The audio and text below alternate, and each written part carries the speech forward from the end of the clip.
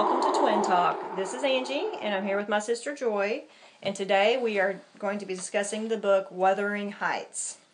So Wuthering Heights, I'm guessing that most people have heard of it. Now, I don't know how many people have actually read the book, but it's a very famous book, and it was written by Emily Bronte, and she published it in 1847. So, Joy, I was thinking that this is probably the oldest published book that we've read. Okay. Don't I was you thinking think? Maybe Johnny Tremaine. No? Well, no, it was written about the 1700s, but it wasn't necessarily written. No, I want to say that one was written like in the around the 40s or 50s. Oh, you're right. So I think this is one of the oldest books ones we've read. talked about. Yeah, you're probably right. And so when we first started Twin Talk, I was just going to let our listeners know real quick that this was one of the books I wanted to do right off the bat. Mm-hmm. And I told Joy, I said, oh, good, we get to discuss Wuthering Heights because it truly is one of my favorite books. And then I thought, oh, no, we have to wait for October. Well, guess what? It's finally October, so I'm so super excited that we're getting to discuss this. So this is a really good book for October because it has your ghost and it's kind of got that scary, eerie element to it. And you can tell I'm already... a big scary house. It's a big scary house. You can tell I'm already kind of gushing about this. And I was thinking all through this podcast, I'll probably be kind of gushing, but I can see people going, I don't get it. Kind of like with the Star Wars trilogy. I don't get people that are head over heels with Star Wars stuff, but that's kind of how I feel about this book. Yeah. Okay, so... just as a summary, so to let everyone know what the book is about, Wuthering Heights is a gothic novel about greed, revenge, jealousy, ghost, and a love that defies both time and death. The story has no real hero. The leading man is a villain through and through, and the heroine is no angel. Wuthering Heights begins in the present, then flashes back 20 years to tell the haunting love story of Catherine Earnshaw and her Heathcliff. So, Joy, I've been excited to hear what you thought about the book, and I was just curious the whole time you were reading the book, what in the world was going through your head when you were reading this book? Just how dark and depressing, and how much anger, and I really, all through the book, I kept asking myself, why do people love this book? Why is this book still around all these years later? Why have so many movies been made about the book? And all I can come up with is because it's not typical. It's the hero is, like you said, he's a villain. Or no, I'm sorry, he's not the leading character. Heathcliff is not a hero. He's a villain. We see why he is the way he is. Catherine, like you said, is no angel. So maybe it's because back then and even today, the main characters that we read about all through it are not your typical leading characters. That's all I can come up with. It was something new and fresh and different for the time. Okay, and I have to... I'm just remembering. I remember you called me one night while you had just listened to some of it, and you said, "What the heck?" You said, "These people are crazy." They are. I feel like a lot of the characters are absolutely nuts. Yeah, I know they're not real people, but I feel like from some of the research I've done, some of them are based on real people. Oh, okay. Yeah. Are you talking about maybe... the drunken brother? Okay. So sure. The author in real life had a brother who was a drunk. An alcoholic. And maybe and that would be, is that Hareton? Or Hareton would have been I think it's based brother. on the Brontes brothers, what I'm thinking, for sure. Totally agree, because anyone who lived with a drunk and knew what it was like, I could see that character being based on him. So did you think the book was difficult to follow? Yeah, well, and I'll say this. Yes, if that had been my first time to read the book, I would have been totally lost. But I've seen a movie. I've seen Wuthering Heights, the movie, and I've read a graphic novel on it. I've talked to you a little bit about the characters and the storyline. And then, of course, I've read the book. So having done all of those things combined, I'm starting to finally figure out who's who and what's what. But yes, there's so many characters, and because they're all related, it gets confusing. Yes. And I even have a handout. Angie printed out a family tree for me just so I could keep the characters straight as we go through this podcast, because it's tricky keeping up with who's who and who's related to who and all that good stuff. And the reason I gave you that is because it's so important to understand who's who for the story to make sense. So overall impression, you think not typical. Yeah, I almost want to use the word evil. Evil. Okay. There was so much darkness and anger and hatred and abuse. It almost has this evil feeling throughout it. Okay. I don't remember any light in it whatsoever. Oh, okay. Except for maybe Catherine's daughter. Okay. Maybe. Well, personally for me, it is one of my favorite books, and I know some people probably would question this, but if I had to name my top 10 books, it would make my top 5. Okay. That is how much I like So this book. explain to me Well, and our readers why. actually- What this whole podcast is you kind of trying to explain why you love the book so much. And I did some soul searching because, and we're kind of jumping a little bit ahead here, so we're going to talk about that in just a minute. Okay, so I do have a confession to make. I think I watched the movie first. Okay, so here's the problem with watching the movie first. It's Hollywood's version of Wuthering Heights, okay? So honestly, when I first watched the movie, I thought that the book was about this passionate romance between Kathy and Heathcliff. And even after I read the book the first time, I truly don't think I understood the full implications of the characters. You know, in my mind, I was still trying to make him be this passionate hero in this book, and which that's where what he's not. I found a little documentary on YouTube, and I sent it to you, and that's what that lady said. She grew up because of Hollywood thinking that, Catherine and Heathcliff were this super romantic couple, and they loved each other so passionately. I hate to cut you off, but you're doing a spoiler alert, so I'm getting ready to play the video clip. Oh, okay. Sorry, didn't know that. It's okay. Twin moment. She thought of the same thing that I was going to do. But bottom line is, these movies are misrepresenting the book. Yes. They truly are misrepresenting who these people really were. And that's what I think. A lot of people think, I love Heathcliff and Catherine, but they don't really have a clue what's going on. Exactly. So Joy, as usual, has figured out my little scheme and what I'm going to do here. So actually, the name of the clip, the video that she's talking about, it is called The Brilliant Bronte Sisters, and it is on YouTube, and it's very good. And I'm just going to play a small clip of it now. When I was living in this road as a child, I spent a lot of time immersed in the fantasy world of the books that I got from the library. But my top favourite, especially in the film version, was Wuthering Heights. Make the world stop right here. Make everything stop and stand still and never move again. Make the moors never change and you and I never change. And this was my moors. I would run around being the wild child Cathy, calling for Heathcliff. Oh, I was so in love with him. He was my ideal man.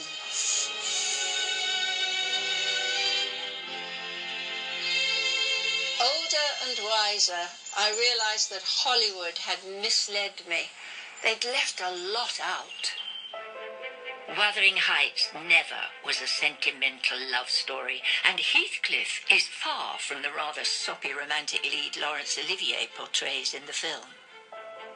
Emily Bronte. Okay, so there you have it. So, she actually hit on exactly what happened to me. She watched the movie. They portrayed Heathcliff as this good-looking, handsome, kind of sinister, intriguing hero, and he was anything but that. And I'll just have to interject here for a second, but it reminds me of Darcy in Pride and Prejudice. I've heard, I was watching a little film clip on that one time, and the man said, "Why do women love Darcy? He's kind of a butt. He's not..." He's really was kind of rude and very short, and they said, "What, do women love that?" And it kind of thought, that kind of hit a bell with me. I was like, okay, maybe Heathcliff is the same way. He's not just someone who's just going to fall over and do your every little whim. He's not going to fall for the leading lady. Does that make sense? Yes. They're hard to get. They're harder to get than the average main character of a book, I guess, or a story. Yes, I get it. Okay, so I'm going to make a statement to you, and I want you to tell me if you agree or disagree with this statement. Okay. Kathy and Heathcliff are as memorable a couple as Romeo and Juliet. Yes, I will agree with that. And that's, I guess, what I should have said a while ago when you asked me about overall impression of the book. Even though I don't understand the fascination, I'll never forget these characters because they were powerful, memorable characters. They're not cookie-cutter characters that you would just see in any old story anytime. So I will give that to her. Is it Emily Bronte? I get them confused. There's Charlotte and Emily. Yeah, Emily. Emily, I'll give that to her. She was able to write unforgettable characters. Like, if you cannot read this book or watch the movie and ever forget Heathcliff, first of all, that's such a memorable name, and you can never forget Kathy. That's true. Yeah, I agree. I think that they have such great depths of feeling and emotion that, in my opinion, they are as memorable or great a couple as Romeo and Juliet. I just think not as many people are familiar with them because, just in my small experience teaching English, Romeo and Juliet usually is required reading. There's a lot of Shakespeare that's required reading, but Wuthering Heights, that's not usually a required reading. And I think that's why, here in the United States anyway, more people can identify with Romeo and Juliet because they had to read it when they were in school. Sure. Okay. Okay, so now, earlier I kind of cut you off a little bit because you were getting into why do you like this book? And so my next question is, do you think people who like this book are weird? No, I don't think they're weird. I think they're just fascinated with the story. And it's a good book, and she's a good writer. I'm not saying that, but like you said, it's your top 5. Well, oh my goodness, I think of all the books out there, I'm just trying to figure out how it's like one of your top notch and books. so I honestly, like I said earlier, after I truly understood what the book was about, and I truly understood that Heathcliff was really and truly a devil. He really is like the devil. He could be the devil, according to this book. And I started questioning what is it I like about this book. So I really kind of started thinking about it, and I just came to the conclusion that a lot of it was because of the setting. Okay, so it's set on the Yorkshire moors, and I love anything in England, of course, and because the characters are so intriguing. So it kind of reminds me like of a soap opera. You got all these, they're all beautiful people. They talk about how pretty Catherine is and how Heathcliff's really good looking. They're beautiful, they're selfish people, and they're all passionate to the point of insanity. Yes. So I think really and truly what my fascination with the book is how intriguing and fascinating the characters are. And she just has a way of writing characters. Like, every single character is so well written. I mean, they're so different. The characters are also different. She just is able to bring to life. You would think these people really existed. I mean, they're so real. She is a master at portraying people and their moods and their trying to say. And we talked about this before we started the podcast, or it's been a while, how she has a really deep understanding of human nature. Yes. So many times in the book, she would talk about, she would describe a character and their feelings. I'm like, wow, that's true. That's how people really think. That's how people really act. That's what people really motivates people. And then we talked about how the Brontes, they were like very shut off from the world. They lived in this, little country cottage. They didn't know a lot of people. Now that's debatable because they did go to school. They went off to school in, They did go off for periods where they would do some schooling. But yes, they did go off into it. Where was it? Where, Amsterdam? Or I cannot remember, but it's reminded me of. It Yeah, might have been Amsterdam or somewhere. Brussels? Yeah, Brussels maybe. Okay, they did go off to school and they were exposed to other people, and of course they were very widely read. All 3 sisters. But they also said while they were at school, for the most part, they were like Emily. She actually was miserable, so she came back home at one point. But I guess my point was to not have been exposed to that many people and not really had lived a very sociable life. Emily for sure had a really a grasp in-depth grasp of human nature. I totally agree. And even some of the characters that you're sitting there going, really? He really just did that? But in life, people do some crazy things. Yeah. So there was nothing in the book other than the ghost that I'm like, no, that could never happen. Yeah, I agree. Most of the stuff in the book, for sure, I feel like was realistic. It definitely could have happened. Now, if there really is a Heathcliff out there, I'd like to see that person. I don't want to meet him, but I'd like to know. Okay, so one thing I felt like as I was doing the research for this, I felt like that if we need to keep in mind that part of the reason Wuthering Heights seems bizarre to us is because it is a Gothic novel. Yes. Okay, so, and I know you've taught literature before. Do you have a kind of pretty good understanding what a Gothic novel is? Well, it's been so long, and you even read the definition to me again. Okay, I was just curious what you were going to say, but yeah, I'll read it. It's a genre of literature that combines fiction, horror, death, and at times romance. Yeah, okay. Yeah, I always think of Edgar Allan Poe when I think of Gothic. Of course, I know he's more of a short story guy. But yeah, you're right. I guess Gothic always brings dark images to my mind. You're right. It's always death. Well, fiction, horror, and death. Yeah. So basically, fiction, horror, and death. Okay. So when you combine death and horror in a fictional setting, and then add a little romance in there, Yes. you've got yourself a Gothic novel. Okay. Now I'm going to talk about some characteristics of a Gothic novel. Okay, and we're going to talk about how these all play out in Wuthering Heights. Okay, so. Characteristics of a Gothic novel include gloomy, decaying settings, like haunted houses or castles with secret passages, and other mysterious architecture. You just hit on something why this book probably is fascinating to people, because people are fascinated with things like that. Like you said, anything supernatural. Yeah, just the gloomy settings. Yes. You know, people are fascinated with castles. They always have been. And that is a huge part of this book is, like you said, the setting, the moors, and of course Wuthering Heights. So the first one was the gloomy, decaying settings. The next one is supernatural beings, curses or prophecies, damsels in distress, heroes and villains, romance, and intense emotions. Okay. Now we're going to talk about these individually how they're implemented in the book. Okay, so the setting revolves around two houses, which one was Thrushcross Grange, and that was where the rich people lived. Okay, and then the Wuthering Heights is where Kathy and Heathcliff and her brother Henley grew up. Yeah. Thank you. And then Thrushcross Grange was, like I said, that was the well-to-do family. That was the home of Isabella and Edgar Linton. Okay, and then just real quickly, on page 2, they just did a real brief description of Wuthering Heights, and I just wanted to read this real quick, just so people kind of get an idea of what Wuthering Heights was like, the house, okay? Wuthering Heights is the name of Mr. Heathcliff's dwelling, wuthering being a significant provincial adjective descriptive of the atmospheric tumult to which its station is exposed in stormy weather. Pure bracing ventilation they must have up there at all times indeed. One may guess the power of the north wind blowing over the edge by the excessive slant of a few stunted firs at the end of the house, and by a range of gaunt thorns all stretching their limbs one way as if craving alms of the sun. So basically the house it was described as a large sprawling mansion, but because of the class of the people who lived there, it was referred to as a farmhouse, is what I learned. So I thought that was interesting.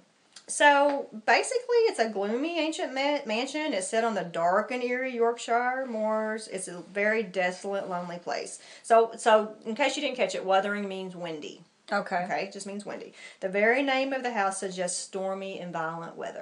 So even the name, it kind of goes... You already have the imagery starting with the name of the book. Yeah, for sure. Okay, so as far as heroes and villains, did you see any heroes in the book? I'm curious. I can't think of any. Maybe there was, but I can't think of any. That was kind of a trick question. Maybe who was this told from? The nanny? I can't think of her name. Yeah. What is her name? Gosh, Nellie. I'm going blank today for some reason. Nellie. In a way, Nellie she might come across as heroic because she did not abandon these people. Oh, that's and a good point. She was watching these kind of evil, almost on the verge of crazy, falling apart people do horrible things to each other. But she could have said, hey, take this job and shove it, And she never did. She stood by him, and she really tried to stay by that little boy. Was it Harrington? Yeah. She really tried to stay by him. She tried to teach him and do him right. But she hadn't, when Heathcliff claimed him and made him come live with him, that she was powerless. There's nothing she could do. And that was heartbreaking. And that word, when you said powerless, all through the book, I felt like of all the people in the book, she was the one that maybe had power to save these people from themselves. But I think you're right. I think she was powerless in her position in life to do anything.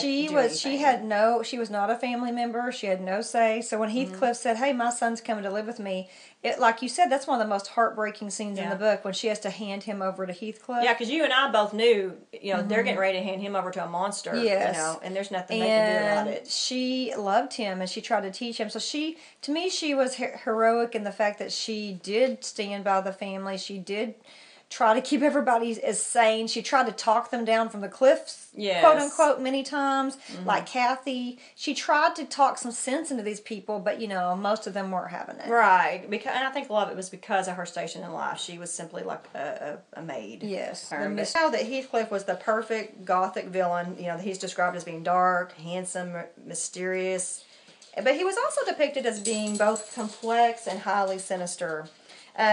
And and here's the thing: he had the makings of being a romantic hero, but it never. He just remained a villain. He never he's did like go this that guy path. who was an orphan. Man, that could have been a great success story. He goes from nothing to, he could have become this great gentleman, but he just couldn't recover from all the verbal abuse. And it could have been a great hero story. But Yeah. Okay, as far as damsels in distress, I feel like we could talk about this all day. Every time you turned a corner, there was a damsel in distress because Heathcliff was ruining their life. Yeah. We know Kathy is not the average damsel in distress. She I was, don't see her as a damsel in don't distress at either. all. She's too hard-headed. She's too independent. She's too... She was. You're exactly right. She was headstrong. She was selfish. And Yeah, she, I never see her needing help from anybody for anything. No, she played the victim sometimes. She did play the victim and cry and, woe is me, but really it was Mm-hmm. just a ploy for attention. She didn't really need help. Yeah, I mean, she actually fell in love with Heathcliff, but she didn't marry him. Did she really? Yeah.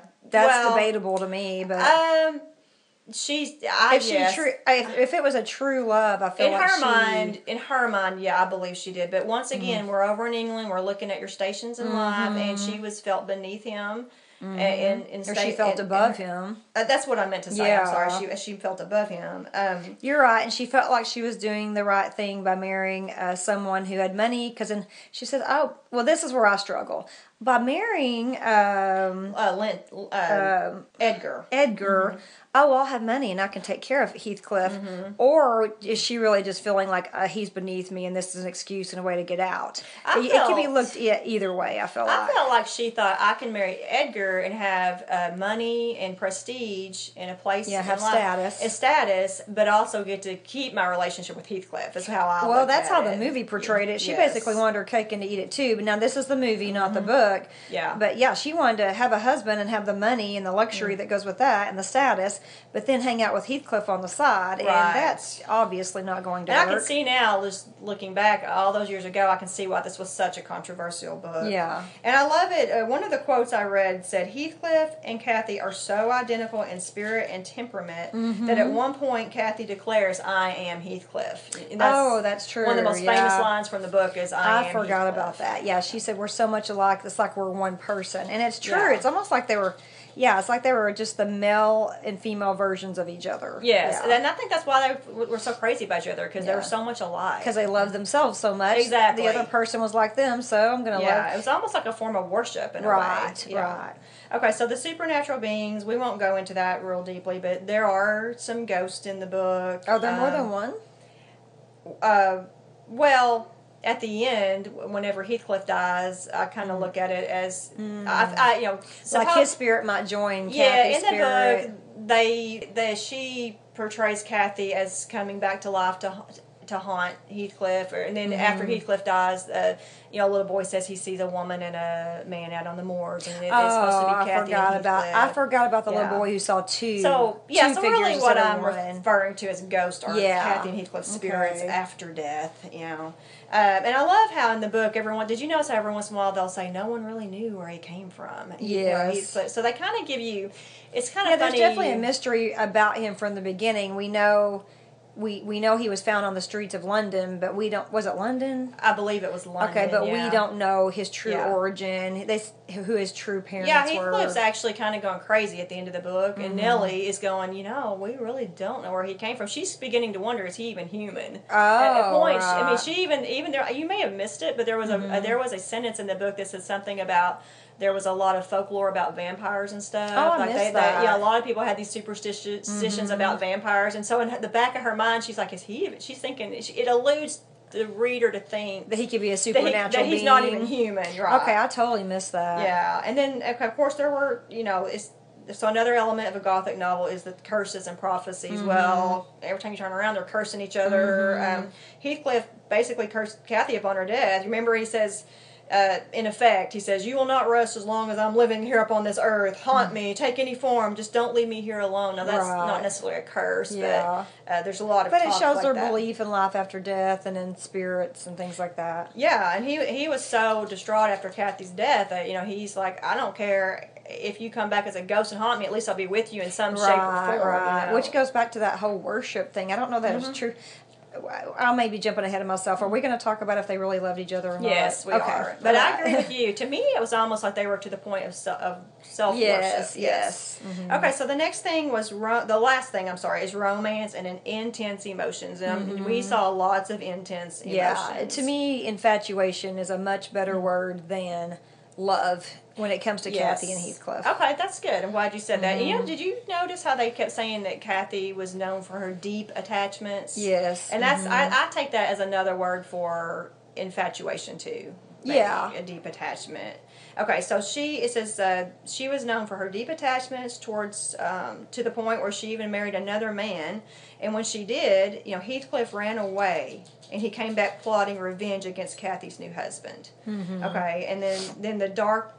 And I also read somewhere it said the dark love triangle between Kathy and Heathcliff and Edgar also gives the novel its gothic feel. Because you always got that triangle. Yeah, there's always that tension when the three are in the same room, for sure. Oh, sure, yeah.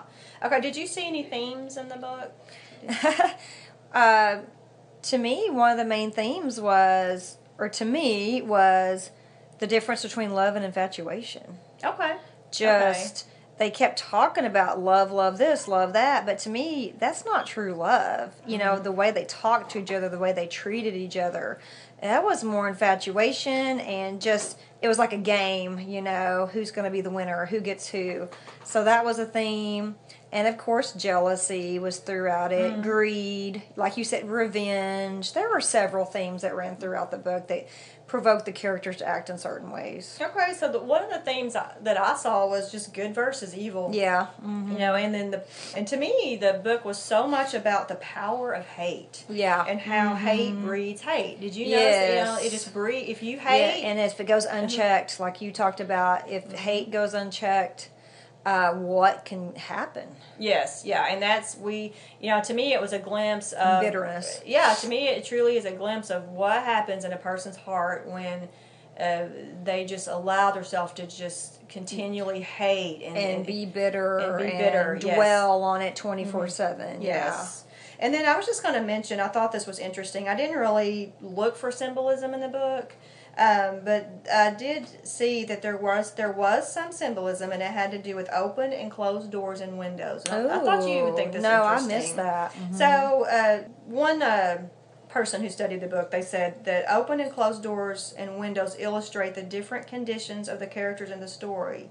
It is only at the end of the story where the doors are unlocked and symbolize the freedom of the inhabitants at Wuthering Heights. Okay, I didn't catch that. And see, I always wonder, people always analyze these classics to You're death. saying exactly what I was getting ready to say. Go ahead. And it makes me wonder, is that intentional from the author's point, or is it just coincidental? Somebody's reading into too much. Or are we trying to grasp for too much? I always, and as I used to teach literature, like I said, and I never said this in front of the kids, but I was like, I'm sure the author's intent. I don't know, but I always wonder. Yes. Did the author really intend half of the stuff we think they did? Exactly. Like, were they really that intelligent? And I'm so glad you said that, because that's exactly what I wanted to say, but I didn't know how to say it. Right. But I thought they're always saying, okay, this is symbolism. They did this, and I'm thinking, did the author really do that, or is that just something that are we just speculating? Into it? Right. Exactly. But that is interesting. If the windows in the house, that's true. They were always locked.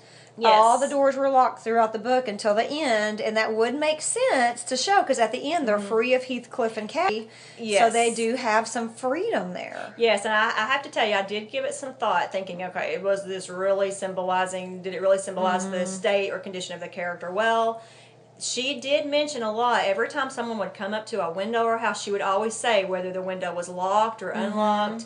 And then even when Heathcliff dies, his window is open. Okay. And so some people say that's symbolism that his soul flew away. Oh, and that he was free. Finally free from his own to self. join Kathy. And that room was always locked where Kathy had stayed, and no one was allowed in there. And so at the end of the book, the visitor that had been the tenant, he comes and he notices for the first time ever the gate's unlocked, and when he goes inside, there's young Kathy and Hareton, and they're in love, and they're finally free of Heathcliff. So there may be something to that. Emily did intend that one. Maybe, yeah. But we'll never know. No. Okay, so the $1 million question, which this is what we've been waiting for. Do you think Heathcliff truly loved Kathy? No. Okay. All right. Because true love does not treat someone like that. I mean, the way he spoke to her, the way he treated her.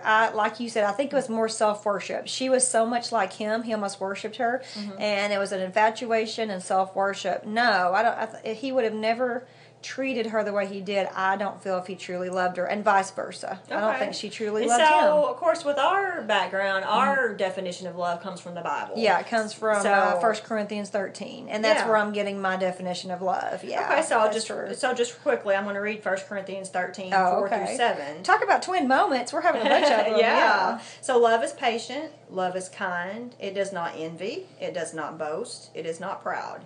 It does not dishonor others. It is not self-seeking. It is not easily angered. It keeps no record of wrongs. Love does not delight in evil, but rejoices with the truth. It always protects, always trusts, always hopes, always perseveres. So you can look at any one of those things I just said. As you went through the list, I was like, I cannot think of one of those that either one of them did. No. So they were. If you wanted to say, take these verses and say and do opposite of that, then that's so they I agree. It was now in their life. So it was not a great romance. It was a great train wreck. Yes, thank you. That was awesome, Joy. So.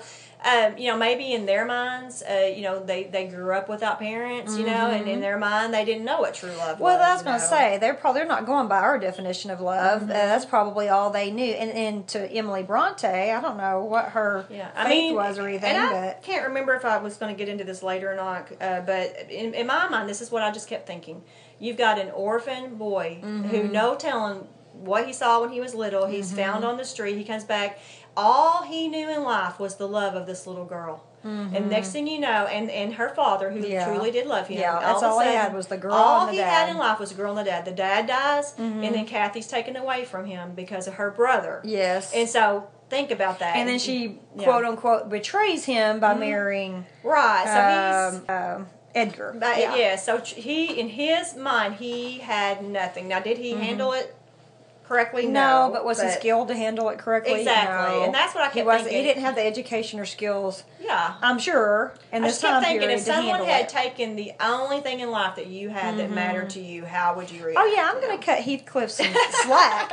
Heathcliff, I'm for you, buddy. I just think you did. I just feel like if this were a true story, he didn't have the resources to deal with the things that were thrown at him like we do today. Yes, but.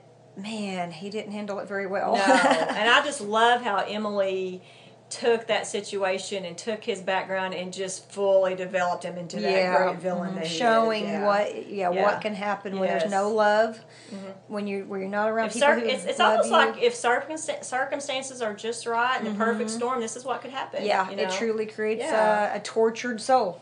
Yes, so glad you're my partner on the show. You say so many awesome things. Oh, yeah. Okay, so this is my last question. Why do you think, and I really did give this some thought, why do you think the author created Linton, to be so selfish and pitiful and sickly? So before you answer, I need to tell our listeners, Linton is Heathcliff's son, but he treated his wife so horribly, Isabella. He married Isabella. Who is Edgar's sister. And he treated her so horribly that she finally ran away, and she was pregnant, has this child, and then she dies about 12 years, you see 12 or so? Yeah, I think so. I don't know. She dies later while he's young. And then next thing you know, Heathcliff's demanding this child be brought back to him. But Joy's going to describe, I want you to describe for our listeners, what was he like? Oh my! Okay, so am I jumping ahead if I say he is absolutely my least favorite character? No, go of the ahead. whole book? Go ahead. Linton is my least favorite character. He's whiny. He's a sissy. He's just he's pitiful. He has pitiful. No masculinity about him at all. He's a poor, pitiful character. And to think he is Heathcliff's son. He's nothing like Heathcliff. I know. This is just curiosity. Why do you think Emily, the author, why did she make Heathcliff's son to be the complete opposite of I Heathcliff. think because she wanted to continue that pattern of him hating and despising everyone. Well, he's going to hate a weakling. He's going to despise someone who's not strong. You know, Heathcliff, to me, despises people who are weak. He does. He admits that. He hates is all weakness. about strength and people who will stand up for themselves, and Linton is not that person. So to me, it gets to carry on his pattern of hating and despising people. Well, she had to give him a reason to hate and despise his own son because he was weak. See, I could almost see... And that was health, too. Not just mentally, but physically he was weak as well. Yes, he was physically weak, he was mentally weak, and socially he was just... Like, you see these shows sometimes where they have this spoiled rich brat that can't lift a finger. That was Linton. But he also had the physical problems as well. Yes, but he I was never very understood sickly.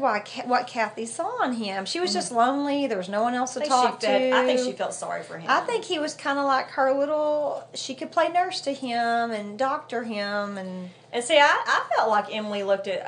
Now, this is Catherine's daughter. Yes, this would be not the Kathy, but Kathy's daughter. Kathy's daughter. I felt like Emily sitting there in her little writer's chair, and she's thinking about the character of Linton, Heathcliff's son, and she's thinking...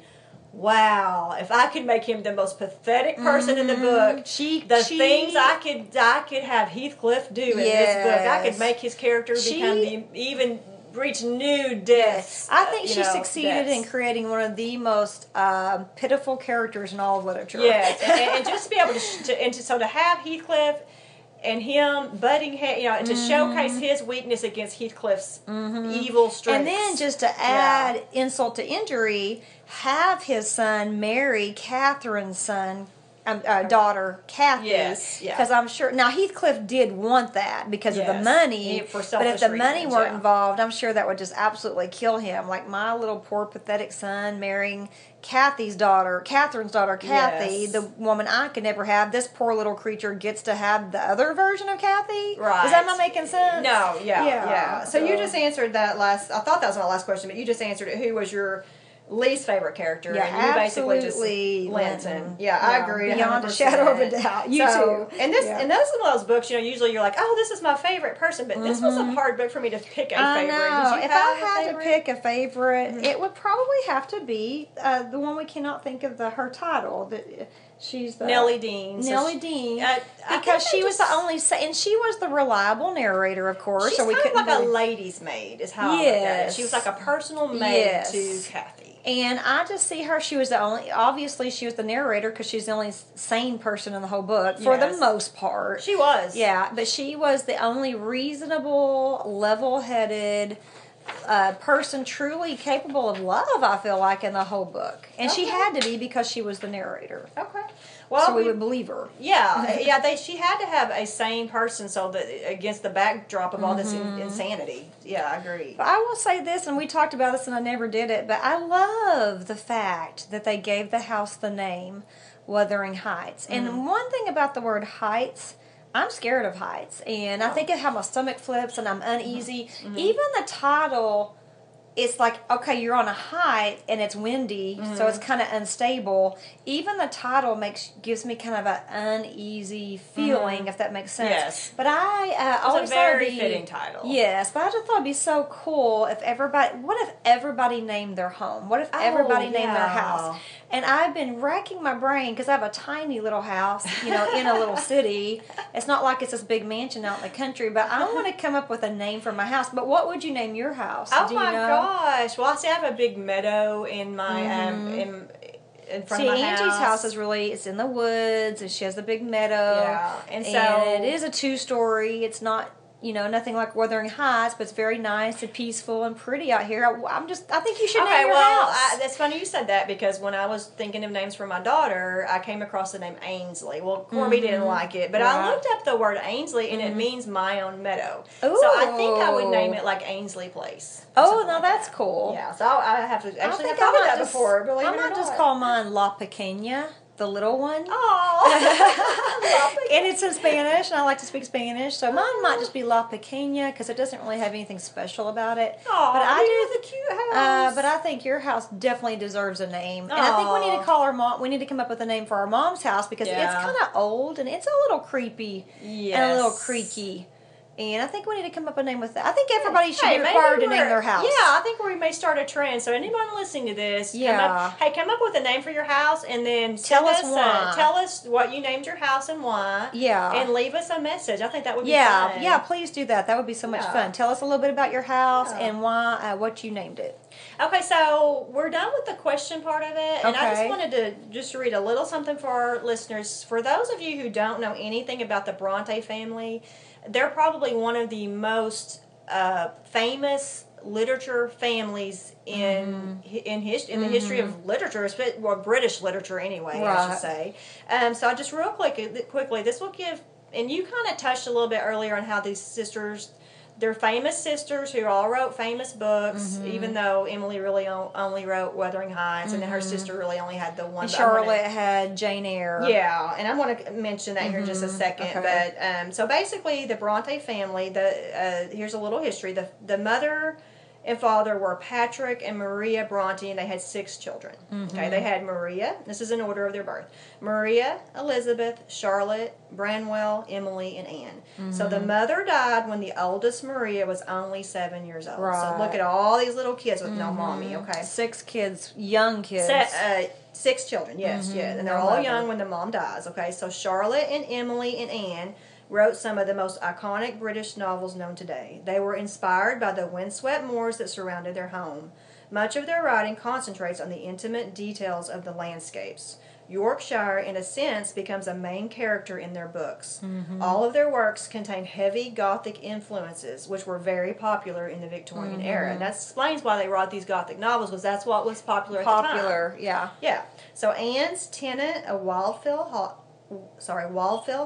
and Charlotte's Jane Eyre were both instant critical successes, but not so with Emily's Wuthering Heights.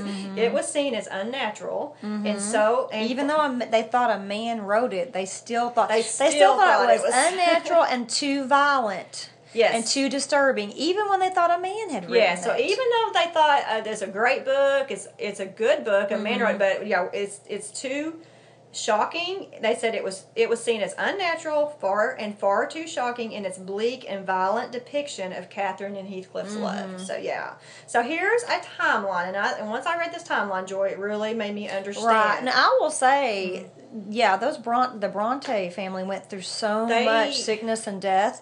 I could see why it would be embedded.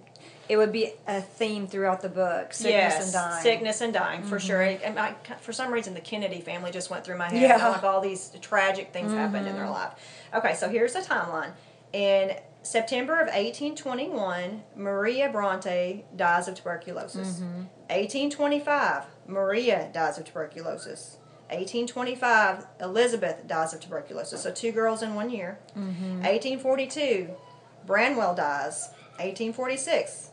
Which that was more of alcoholism, I think. Yes, I don't that think was he their brother that died tuberculosis. of alcohol. Yes. Okay, so then in 1846 was a publication of poems by Kerr, Ellis, and Acton Bell. That was the pseudonyms, That was their pseudonyms, for the girls, yeah. so that they could get some poems published. Okay, 1847, Jane Eyre is published. 1847, Agnes Grey and Wuthering Heights are published. 1848, Tenant of Wildfell Hall is published. So those 3 great works of literature, Jane Eyre, Agnes Grey, Wuthering Heights, Tenant of Wildfell Hall, there's 4 actually. They're all published within a few years of each other, okay?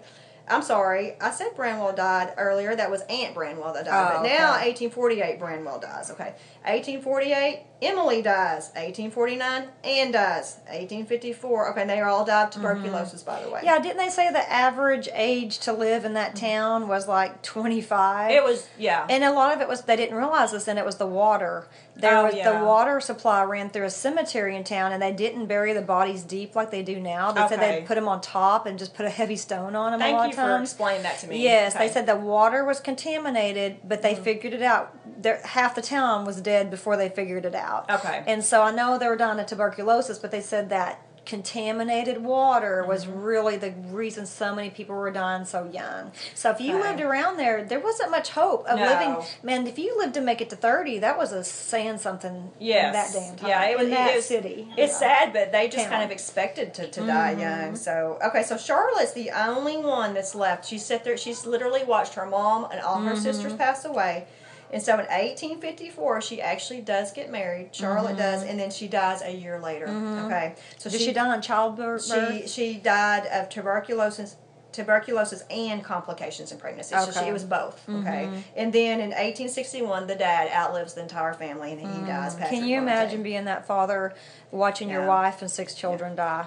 Yeah, and I was going to ask you, I really don't even think we need to really get into this too deeply because we've pretty much explained it, but I said, do you think the tragic deaths of the sisters affected their writing? Well, yes, definitely. They've already lost 2 siblings by the time they're writing. And then, of course, their brother with the alcoholism they're having. That was horrible. Yeah. That's what the one book the other sister wrote was about, and what it's like to have an alcoholic in the family. That's what I heard. I'd like to Yeah. read that book. So Is and that the I tenant have of to- Wildfell Hall? Yeah. Okay. And I have to say this. I kept thinking, okay, they think this book's unnatural. They think it's disturbing. Well, okay, you sit there and watch all your sisters die, and you didn't grow up with a mom. I mean, I'm thinking, she might have had a little touch of psychosis. I don't Yeah, know. seriously. I mean, I don't know. Yeah, she said and I can't remember how many people. I mean, who else would write characters like Heathcliff and Kathy that has been through? Maybe that was her working out all of her anger and emotions through her writing of having to lose her That could've siblings been, at such a young age. It could have been therapy because even Charlotte, after they all died, there are some articles that she actually said because she kept writing after they all Yeah. died. And she said, really, it was therapeutic for me to keep writing. Right. So, yeah. Okay, so Joy, I forgot to tell you to be thinking of a word rating. So you, this might be hard for you on the spot. Ooh, But I did come up with a word rating. I don't think you're gonna get it. Okay, but- yeah, I'm trying to think. Wuthering Heights, Moors, Heathcliff. I have no idea.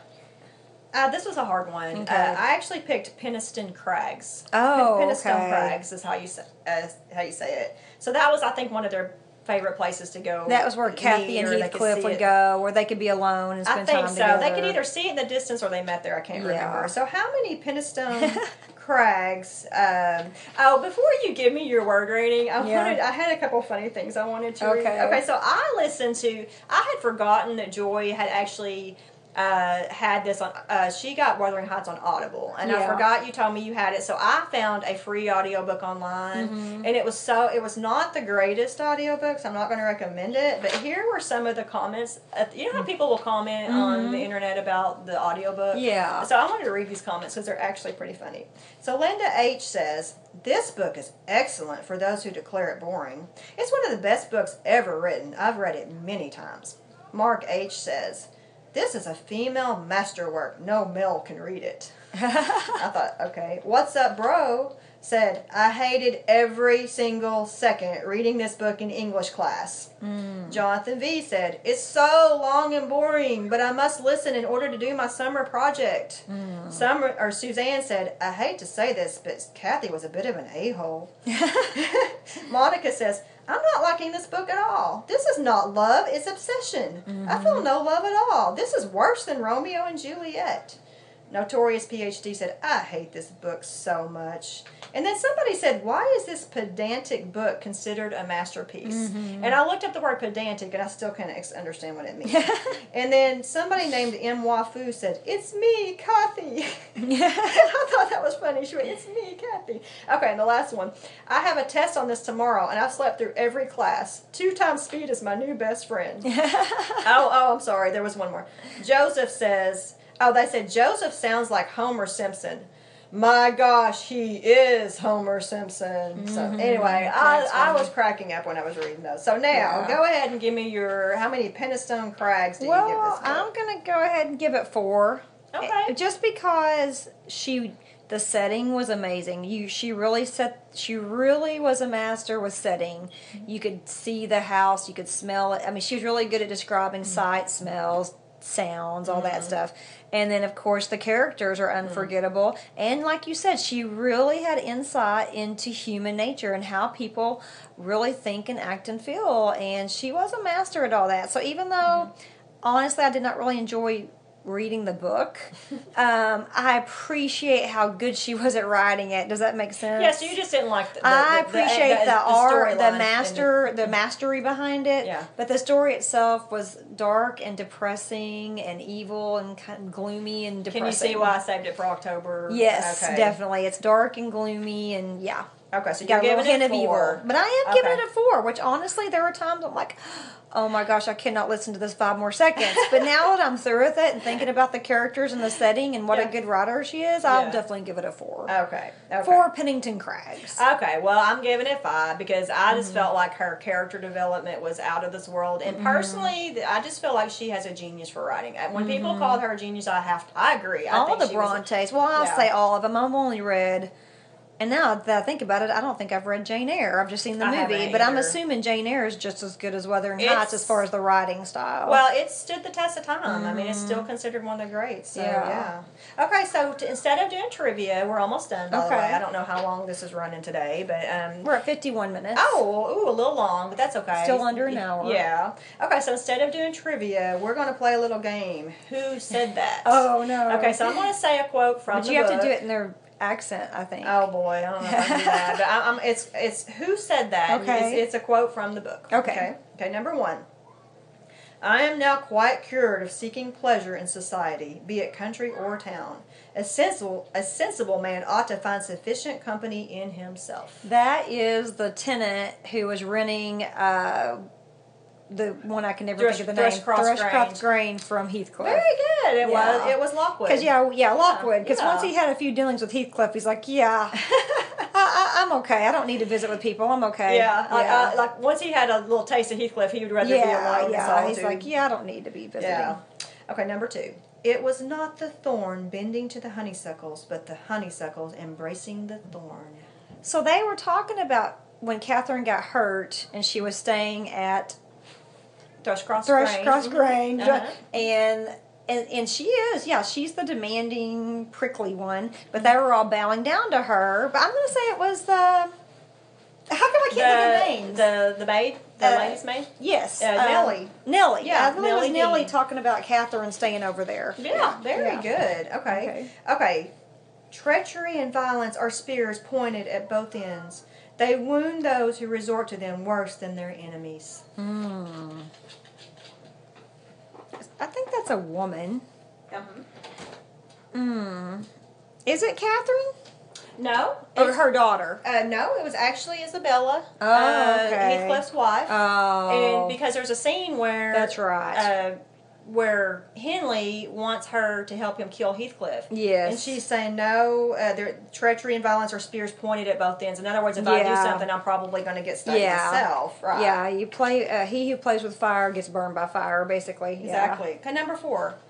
Do I want to live? Would you like to live with your soul in the grave? I didn't do a very good voice there.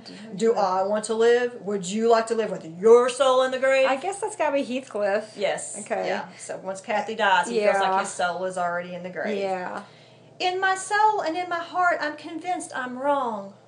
That's Catherine. That is Kathy. When she's talking about getting married, Yes, she knows she's not marrying Heathcliff. She's going to marry Edgar, and she knows in her heart she's wrong. Okay. If he loved with all the powers of his puny being, he couldn't love as much in 80 years as I could in a day. I think that's Heathcliff. That's Heathcliff. Yeah. He's more myself than I am. Whatever our souls are made of, his and mine are the same. That's Catherine. That's Kathy. Yeah. So here we got all these very intense emotions. Yeah. Huh? Okay. I have to remind myself to breathe, almost to remind my heart to beat. That's Heathcliff. That's Heathcliff. Yep. Number 9. Any relic of the dead is precious if they were valued living. Is that Kathy? No. No. That I remember that line from the book. That was Nellie. She had kept a okay. letter from Isabella. Okay. And she said it was precious because, she was close to her Okay. in life. Okay. All right, and the last one, number 10. Nellie, I am Heathcliff. Oh, that's Catherine. Yeah. All right. Okay, so the last thing we're going to do is reading of our favorite passages. that usually the first and last paragraph, I know I've said this before, sometimes those are the best ones. The beginning and the ending are some of the most beautiful writing, and that's how it is in this case. Yeah, I agree. And I had told Joy the other day that my favorite ending probably of any book I've ever read is in this book. It's my favorite. I love the ending. I don't know why. It's funny you said that because one of the books I want to do is Little Big Man, and I think that's probably one of my favorite endings. That, Oh, okay. A River Runs Through It and Little Big Man are two of my favorite endings of all time, and that's what makes those books so memorable to me. And this is a good ending. I do like this ending. Okay, so the passage I'm going to read, sorry. I'm sorry, I just have to look at this real quick. Okay, so it's on page 152, and it's okay. When Heathcliff calls for Linton, and they have to take Linton to Heathcliff. They don't have any choice. Okay, what to me, Bronte is a master at building suspense. Okay, so in this passage I'm going to read, you are literally on the edge of your seat, knowing that this child is getting ready to go to his monster dad. And I just feel like she's a master. And this is the part of the book she does do a good job of playing up our sympathies for these characters, knowing what they're about to get into. I was literally cringing when I was reading this passage because I was so worried for Linton, even though he's not a likable character. Yeah. Now, it's very long, so it may sound choppy because I'm not going to read the whole passage, so it may sound like it's not fluid. Okay. But here we go. My father, they've just told Linton he's getting ready to go to his father. Yeah. My father, he cried in strange perplexity. Mama never told me I had a father. Where does he live? I'd rather stay with Uncle. He lives at little distance from the Grange, I replied, just beyond those hills.